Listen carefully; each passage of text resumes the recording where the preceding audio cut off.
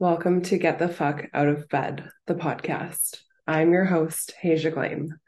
You're here for a reason, so thank you for being here. This is a space where I share my own life experiences and topics that I am passionate about. Get out of your bed, out of your head, into your heart, your being, into your blessings, live your life. The reason why you feel so blah is because you've been giving that to you. Give yourself all of you. Give yourself what you deserve. Treat yourself, date yourself, love yourself, honor yourself, believe in yourself, and have faith in yourself and trust your path. What is mental health and why am I talking about it? Mental health is linked to humans' emotional and psychological well-being.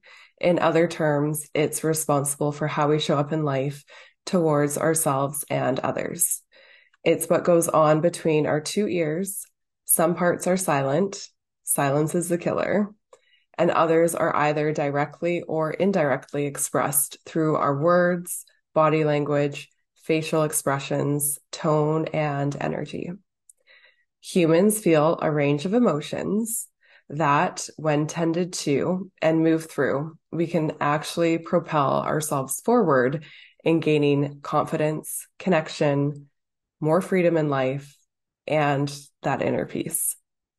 When we ignore or push down certain feelings, emotions, or experiences in life, it can have a detrimental impact, not only to our mental health, but in turn, our emotional and physical health, because everything is connected. Dis-ease is disharmony in one's body. Stress and negative emotion are where 99% of human illness stems from. We have far more power than we think to shift our story. And when you speak kindly to yourself with love and acceptance, this is what will be reflected back to you. How we speak to ourselves matter, and what we put into our body and the environment we surround ourselves with also impacts our mental state of being. So when you bring awareness to your mental health, you can change your life. When you tend to your emotions and realize there is a root cause of certain things that you feel, you take your power back. When you stop being the victim of situations that once had control over you, you take control over your life.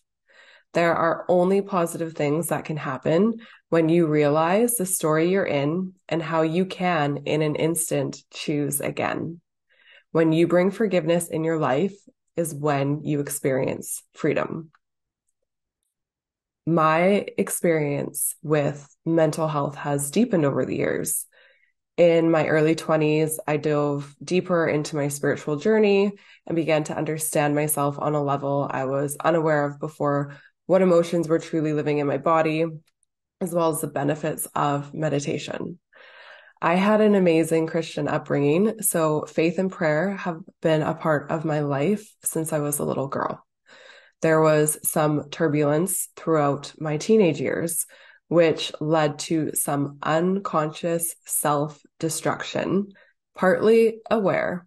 However, I was mad at the world in a way, and I was not taking care of my mental health at all.